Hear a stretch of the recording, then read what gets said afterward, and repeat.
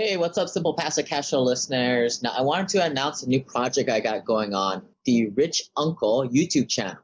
So those of you guys have been following me for the past several years, since we started this podcast back in 2016, Simple Passive Cash Flow started off with me buying some turnkey rentals, eventually getting my portfolio to 11 in 2015. And I felt the pinch and I realized these rental properties was not the path to financial freedom. It was a path there, which I still think non-accredited investors under $250,000, $500,000 should definitely go and buy a rental property, get that experience, feel what it is to be a remote landlord, and then move off to bigger and better things as you become more of a accredited investor or on the verge of such a transition into being more of a passive LP partner, diversifying yourself over multiple deals out there where you're just an LP partner, little to no liability, no debt in your name. You can still travel hack all these credit cards, which we'll have a future podcast on that too. And you can also, partake in the value add strategy, right? When you're buying turnkey rentals, what you're essentially doing is you're just buying an asset that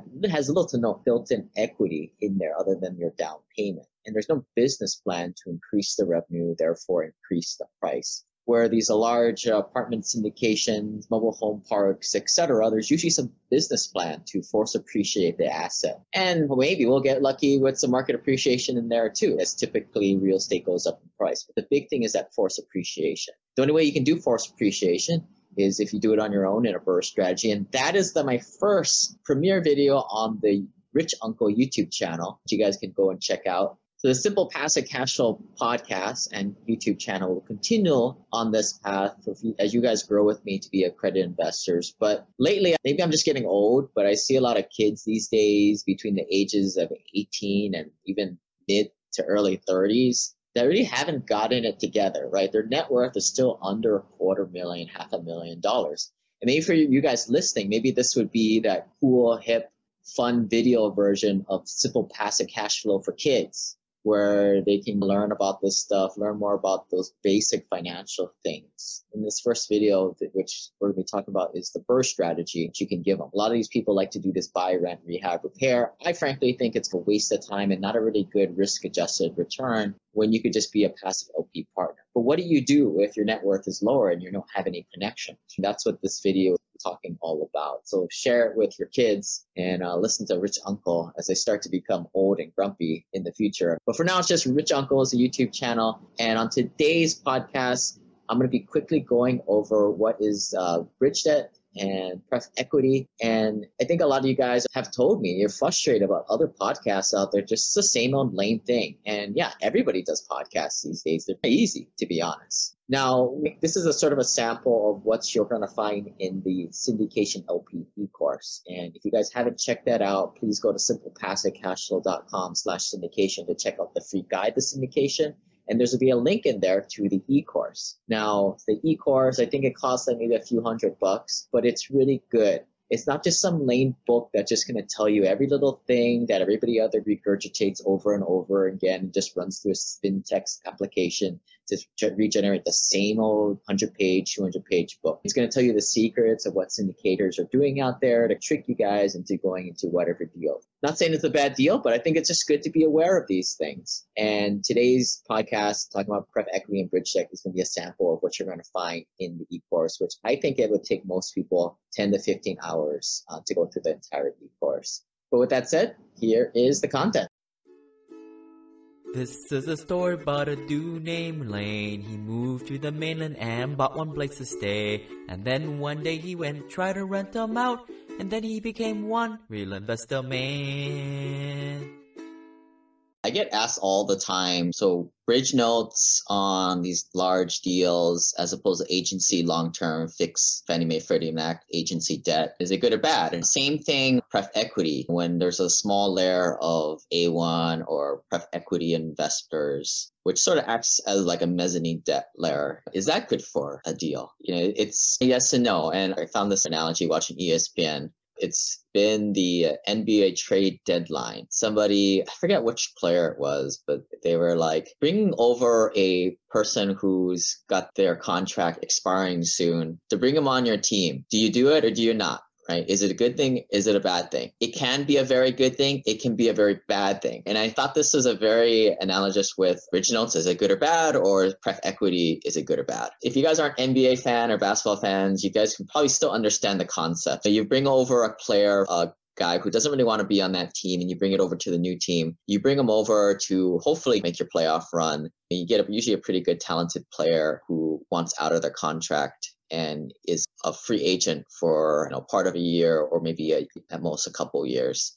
And it can be really good or bad. The bad thing is that this player doesn't want to be where they're at and whatever. I'm just going to play out to get my contract, get my numbers up so I can get my maximum value on free agency, which can be bad thing because they just want to ball hog and get their numbers up and they don't want to play as a team. And for a playoff team making that playoff run, this can be not good for your success on a championship run. So have a rogue guy who's just trying to pad their stats.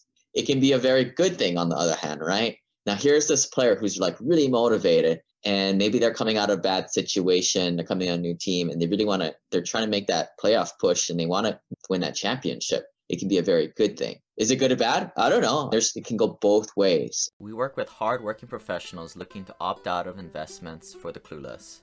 I mean, mainstream investing. We work with people we have a direct relationship while enjoying higher returns and a quicker path to financial freedom. I personally moved my endorsement from turnkey rentals to syndications as my net worth has grown. However, the downside of many of these deals is that you need at least $50,000 to invest, and the frequency of deals that meet my criteria is sporadic. Check out my article at simplepassivecashflow.com/ofund and learn how I always have cash on hand by using the American Home Preservation Fund as part of this 1-2 punch to be ready for a great deal while still making a double-digit return. I have been investing in AHP since 2016. AHP is a crowdfunding solution to the mortgage crisis in America, where collectively the fund and investors like you pull their money together and get great bulk discounts on distressed mortgages. It's a business model that I think gets stronger should a bump in the economy come, because this is where there will be even more distressed inventory for AHP to purchase. The American Home Preservation Fund aims to keep people in their homes so you can make a 10% return while making a positive social impact. Invest in as little as $100 by going to ahpservicing.com/investors. And if you want the free Burn Zone book and learn about George Newberry's story, please send me an email at lane@simplepassivecashflow.com. I like to buy stuff. Well, that's a liability. And now we're bringing this back into the question of the day here. Bridge notes. When you're going in with a bridge note, ideally you want to be going into a situation where you have severely under market rents. So with this bridge note, the bridge note is ideally from 1 to 3 years. You might have some extensions to be able to add on to it. But the bridge note is you exactly what the name implies. You're bridging yourself over to the side where you can refinance with that new net operating income to be able to capture that higher worth. And at this point, you pull out a lot of equity, you give back a lot of returns to your investors, and you get in. Maybe at that point, you go into the long-term agency financing. So it can be very lucrative and very good idea. But sometimes, and I'll use this term or this saying, bridge notes, pref equity, it makes good deals better and worse deals worse. Makes good deals better and worse deals worse. It's a magnifier. So it's not as simple as, bridge notes are bad, bridge debt is bad, or pref equity in situations are good, it's bad. It's always, if you have a good deal, and this is what's hard for most passive investors, you don't have the P&Ls, you don't have the rent rolls, you're not able to do your own analysis. You're really taking what your general partner is saying, you got to really trust them. Who knows? They might be doing a bad deal and trying to push it through. And at this point, a bridge note or pref equity may be bad. Yeah, the bridge note, ideally you want to be having that situation where you have under market rents. So then you bump it up, you get all the value out, and that's the perfect situation, right? The bad situation is maybe it's not that under market rents and you struggle and you're essentially already, by getting that extra leverage and kind of behind the gun, it's not a sure thing as fixed rate debt. It's a bridge note and it's taking a little gamble in the beginning, and sometimes gambles don't pay off. It's a calculated risk, right? And I think in that situation, we're using it the right way, that calculated risk can be way more returns, way more reward. And certain situation, it makes sense. Now, moving over into the pref equity situation. Now, a lot of times pref equity is seen as a small layer of mezzanine debt or additional leverage, right? The bank will give, let's just go with 80% loan to value on a property, or maybe 70% loan to value on the property. The sponsors might be using a small thin layer of pref equity. It's always a small layer, maybe 5 to 10% at most sometimes of the capital stack. So they're going to get a loan for 70% of it, and then maybe get an additional layer of 5%. So if overall be at like maybe 75 to 80% loan to value. Sometimes it's possible even to get higher than that. If the bank is giving you 80% loan to value and you're able to stack another 10% of pref equity, now you're 90% loan to value. Most investors, unsophisticated investors that know a little bit about this stuff, they'll be like, oh my God, that's too high loan to value. I always say as investors, you got to look at it and not just, obviously that's probably like that knee-jerk reaction, like, oh my goodness, it's too risky. But let's pause and wait. If you're covering your debt service coverage ratio every month, like a 1.25 debt service coverage ratio is what the bank is looking, is it really that dangerous? You could have a terrible deal at 50% loan to value and it be still a bad deal. And at that point, you wouldn't want to stack another layer of pref equity on there. But if you have a really sweet, strong, solid deal where under market rents, strong financials, then it is prudent to put on additional risk, which is pref equity, and get that leverage point higher. So it's all situation based. And yeah, I think what's hard is most passive investors, they can't make that determination, even if it's a good deal or bad deal. Yeah, a lot of things in the pitch deck, it's very misleading in most cases. And passive investors are not able to do the comp analysis, period. You guys can go on Rent-A-Meter, whatever the websites, but it's just hard. Unless you walk the property and you know what kind of vibe the property is, or especially if you walk comps, you don't have the ability to do this. I like to close out, right? Bridge notes, pref equity, they can be good or bad.